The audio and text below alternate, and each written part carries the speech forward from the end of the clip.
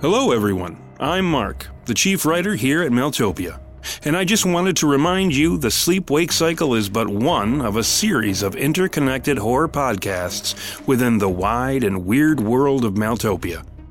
For Easter eggs, crossover events, and additional lore, please check out our other series, The Shepherd of Wolves, Red Mother, Grimland, and The Damnation Machine. And be sure to check out our free content on our Patreon page for additional lore and stories. For even more Mailtopia content, consider becoming a patron. Starting for as little as $2 a month, benefits range from additional art, update videos, early episode access, our mini-podcast series, October's Children, both written and full audio pieces, such as The Lost Library, Tales of Mailtopia, and The Weird Book. You can also gain access to our found footage show, the Weird Tapes series, and even our Patreon-exclusive, fully produced audio series, Devil's Clay. So, with all that said, I will leave you to the darkness.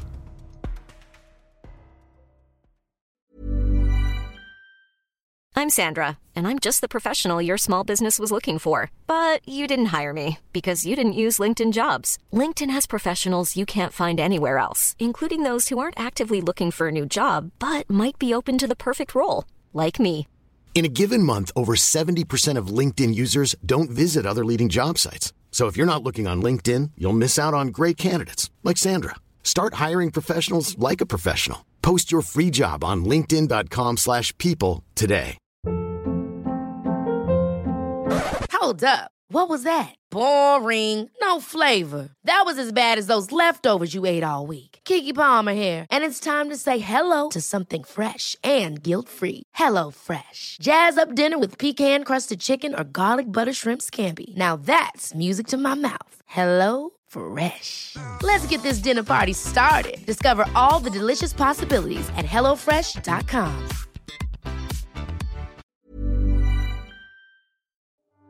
Rusty Quill presents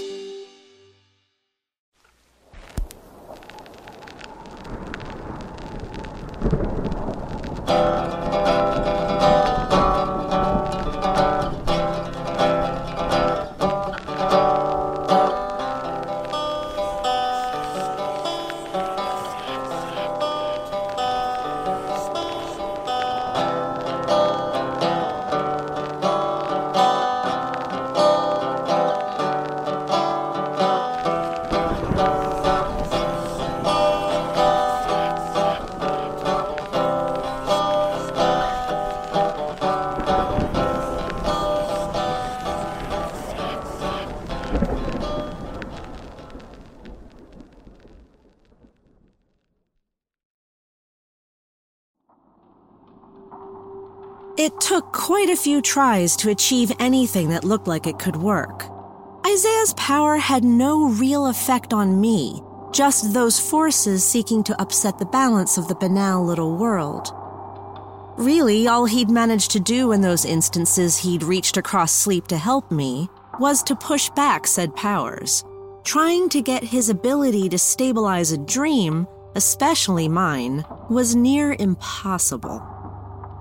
We had a breakthrough just before we were ready to call it quits.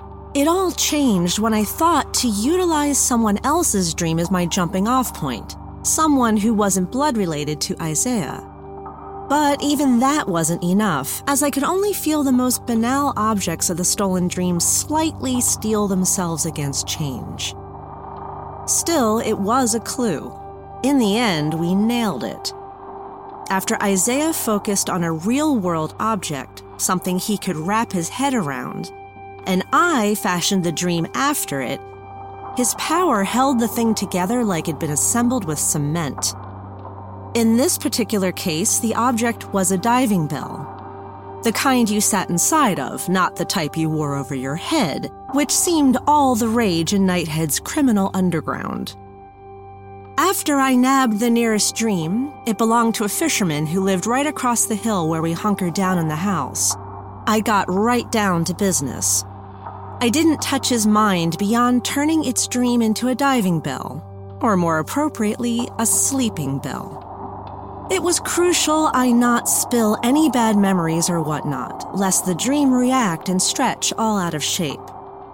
After the dream was all folded into the desired shape, I popped out briefly to talk with my brother. I really hope Kelpies can't talk, because if they can, shouldn't be too hard for certain interested parties to figure out we'd be somewhere near the beach. The old lady's gonna take priority in either case. They'll keep their people close to her until she's in a secure location, and I should be able to maintain a passive field for anyone sneaking around. Okay, if you say so. Once you're down there, don't go digging too deep. We just need some directions. I'm gonna look for that guy Reynard's house, the one with the research library Doc Boley talked about. After that, I'll see if I can get an idea of where to look for the Crickmeyer mansion. Depending on how all that goes, I'll just chum the seas of sleep with some general imagery to get the basic lowdown. Anything goes sideways, jump out. We have no idea what kinds of freakiness this place can get up to when it's sleeping. Oh, we have some idea, all right. Kelpies, draconic old woman, geysers of supernatural evil. Place is a hoot, awake or asleep, I'd bet. Can you communicate with me once you're inside? I can talk and signal with my hands when I'm in the shallows, but once I'm down deep, I'll only be able to blink or twitch, if that. Although, if you monitor my pulse, you might get a hint of what I'm up to. Gotcha. Be careful down there, sis. I mean it. No wooden nickels. Don't worry. I'll make like Santa Claus, in and out with no one the wiser. All right. See you topside in a few.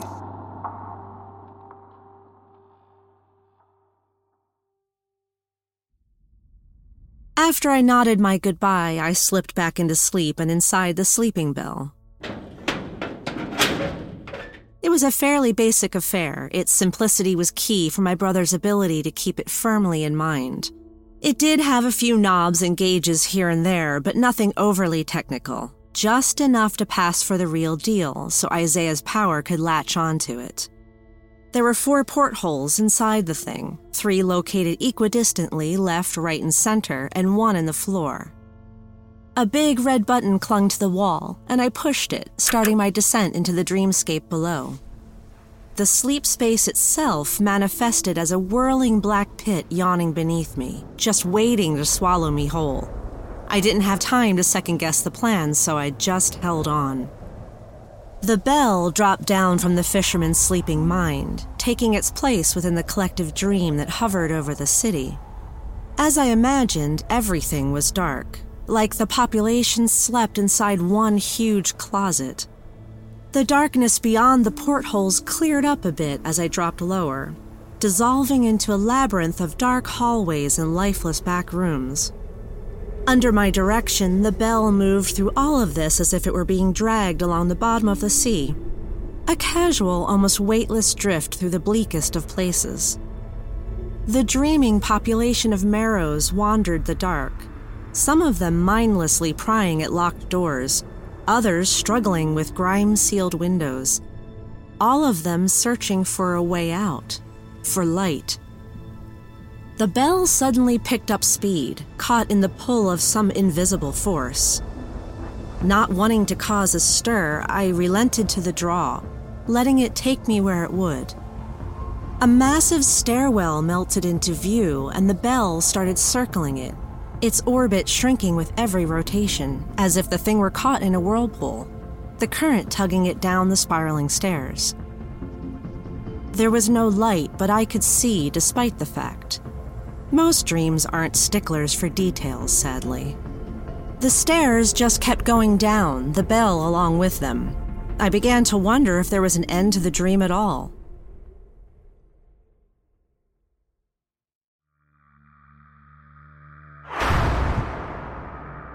When the bell finally hit bottom, the dream outside the portholes opened into a vast expanse of cracked marble flooring, gray and dust-covered. The darkness arrested my view of whatever might have abutted the rambling floor, so I checked to see if any of the instrumentation along the bell wall might turn out to be a light switch. After some lever pulling and button mashing, a spotlight affixed to the top of the bell turned on, casting a wide beam into the murk. Apparently, my brother's power admitted changes so long as they made real-world sense. A little metallic arm even poked out of the wall, allowing me to position the light. Those wonderful, wonderful details, even if they weren't there 2 seconds before. Massive paintings of monstrous faces and wild scenes clung to the walls that stretched upward and out of sight, beyond even the reach of the spotlight. I tried to study the proffered images, but without directly applying my power to stabilize them, they blurred and squirmed around, making the particulars hard to decipher. I thought I'd be able to do more from the bell, but it looked like I'd have to get out if I wanted any answers. I had to untwist a large seal at the top to get the door open. Sometimes the little details can also be a royal pain in the ass. The atmosphere outside the bell felt like a mosaic made from the moments preceding a horrible death. Still, it wasn't New Victoria horrible. Thank God for small favors. My eyes splashed blue across the paintings, their power pinning the images in place. As the wall came into focus, the smell of smoke dragged my attention sideways. Cinders like orange stars drifted through the vast gray chamber, smoke curling around them like effulgent nebulae. Fire flickered just beyond the darkness. I could feel it. Before I knew it, I was caught in the pull of secrets, moving farther from the sleeping bell, from safety.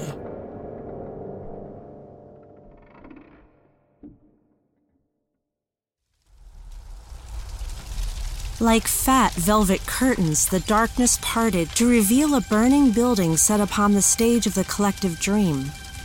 The Museum of Darkness. The one the citizens of Marrows had all but certainly torched. The arson an attempt to hide their dirty little secrets.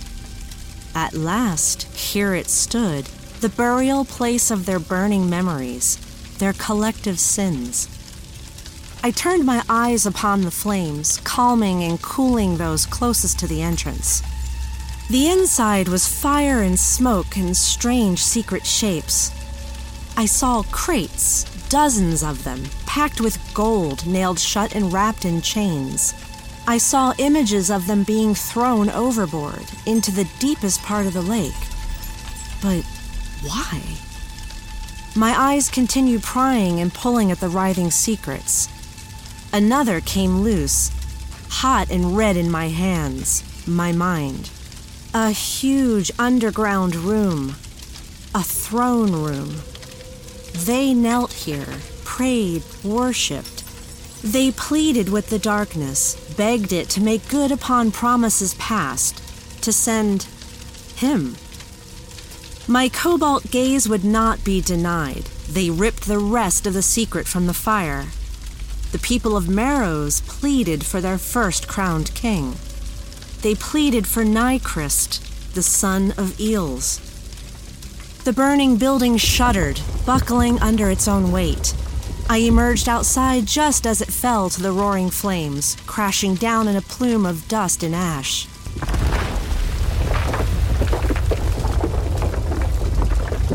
I'd already turned to leave when the sound of something moving beneath the smoking rubble stopped me in my tracks. The power of the emerging creature shook my bones. I didn't dare turn around as its shadow stretched out in front of me, cast by the lingering fires. The peak of the shadow writhed like tentacles, and I knew it for what it was. The crown of Hydras. Do you want to know her name, Rosemary? What she looked like? Why not? After all, you felt her your entire life. You both have. You basked in her nameless love, felt her hands through the flesh of her womb, where she cradled you. The thing's words sought the most guarded parts of me, springing fires as they went. My mother never loved me. Us. We were meant to be monsters. She hated us from the start. I spoke up despite myself. raw and repressed feelings acting automatically. The museum wasn't the only thing caving from the heat. You think so? You really think that echo of adoration, that speck of warmth you've kept hidden within you, came from a woman who hated you? Now, I know you can't help but feel a little disappointed to realize all that love leads to nothing but a dead end, a corpse. But don't you think you at least owe it to her to learn her name? I could whisper it to you, if you'd like. Smoking debris crunched beneath the creature's approach. I stood frozen, watching its shadow lengthen further. I'd waltzed through countless nightmares and barely flinched, but when confronted with my own past, I became a statue. My hand crept to my Balak, the son of Eels only a few steps behind me. Gently, he took my wrist and slid the blade back into its sheath. I could feel his cold breath on my ear. Her name was Charlotte. The name broke me from my stupor. My eyes a sea of blue fire, my Balak lashed an arc of fury behind me. But the sweep of my blade only caught the ash of a bygone blaze. I was alone with a name I never wanted to hear.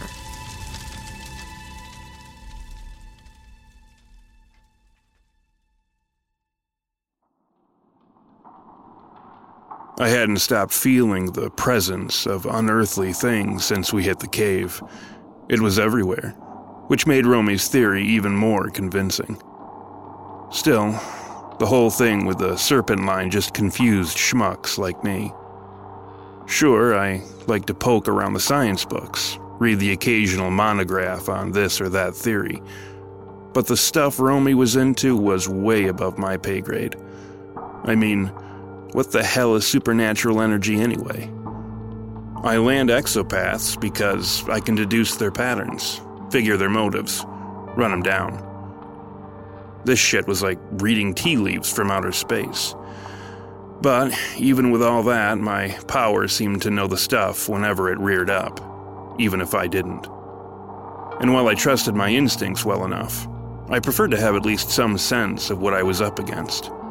Instead, time and time again, I felt like little more than a blind bat running entirely on sonar. Principles of geomantic organization and manifestation and other such mumbo-jumbo could go kick rocks. All I needed to know was where the Eel King was and how many rounds it was going to take to land him. I wasn't generally in the habit of being so single-minded about my targets, but things had changed. I had skin in the game now. My sister was all the family I'd ever known, and likely all I would ever know. I couldn't let my want to romanticize the hunt risk getting her hurt, or worse. The shift in priorities highlighted certain truths about myself. Truths I wasn't sure I was ready for. It wasn't just that the hunt was my ticket to Wonderland, where reality lost a bit of its edge. It was that sometimes I took my time with the Exos, allowed them a little too much slack for the sake of prolonging the game, to get my fix of unreality before the revolvers stole it all away. Firing them filled me up too completely, showed me the limit of things, disavowed potential, hope. They were always my last resort, the end of the dream. I didn't want to admit it, but my want to keep them holstered had cost lives in the past. But from here on out, there would be no more hesitation. This was no longer a game. They know we're here. What happened? I talked to it. Nychrist, the son of Eels. Nychrist? Yeah, pretty sure it's derived from the name Nightchrist, the one who takes away the light of the world. It's found in several of the most secretive night faiths, especially... All right, slow down. One thing at a time. What happened down there? A lot more than I bargained for. That's what happened down there. By the time Romy caught me up to speed, she seemed exhausted, done in by her brush with absolute evil. And yet, even with all the stuff about the burning Museum of Darkness and the crowned monstrosity, she seemed to be holding something back. What do you make of them dumping the crates of gold? Seems to me it could have gone a long way toward filling the coffers at the temples of Umbriel and Nox. Yeah, I wasn't in my right mind when things were going on, but it's pretty obvious now that I think about it. Gold is a symbol of the sun. Clearly not something a Messiah of Darkness would want hanging around. You think gold could be more than a symbolic aversion for this Nychrist? Sort of like silver and werewolves. I don't know. And I'm not jumping back into the lake to find out either. Another good question is, where did they get all that gold in the first place? You're slipping, Mr. Holmes. Remember the mines from the Discovery materials? Damn, that's right. And all the underground images of the throne and whatnot, they sure as hell weren't dressing up in fish bones and dancing in the woods. They were digging out the serpent line, getting ready for whenever the King of Fish showed up. That's what I'm thinking. Although, getting in there now is going to be next to impossible, especially now that they know we're here. I'm surprised that guy, Renard, spilled the beans on that place at all. While I was down, I could see the townspeople wandering around their nightmares, searching for a way out of all of this. It must be hell living here. Reynard probably knew the chance he was taking, but did it anyway, just out of spite. And he likely paid for it. I couldn't find any trace of him down there. What about directions to the Crickmire place? Those guys might be more important than ever. They likely know where the mine is. Maybe even some alternative ways in. No, I kinda got sidetracked by the whole burning building and King of Darkness thing. Well, I think you more than compensated for it. What can I say? I'm an overachiever. Question is, does Nychrist take out the Crickmires before we can talk to them? I don't know. Maybe he thinks we already know enough without them. This Nychrist didn't say anything besides calling you by name? No, that was it.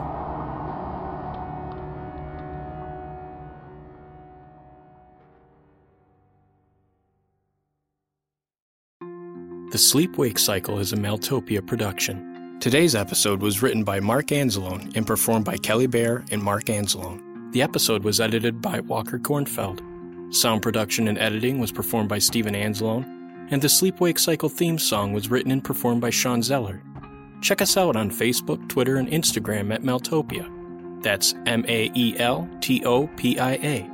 And if you'd like to know more about the world of the Sleep-Wake Cycle and contribute to its nightmarish expansion, visit us at www.patreon.com/Maeltopia, where you can gain access to all sorts of art, mythology, stories, and more. For more information about the Sleep-Wake Cycle and the larger world of Maeltopia, head over to Maeltopia.com. Ever catch yourself eating the same flavorless dinner 3 days in a row? Dreaming of something better? Well, HelloFresh is your guilt-free dream come true, baby. It's me, Keke Palmer. Let's wake up those taste buds with hot, juicy pecan-crusted chicken or garlic butter shrimp scampi. Hello Fresh. Stop dreaming of all the delicious possibilities and dig in at HelloFresh.com. Let's get this dinner party started.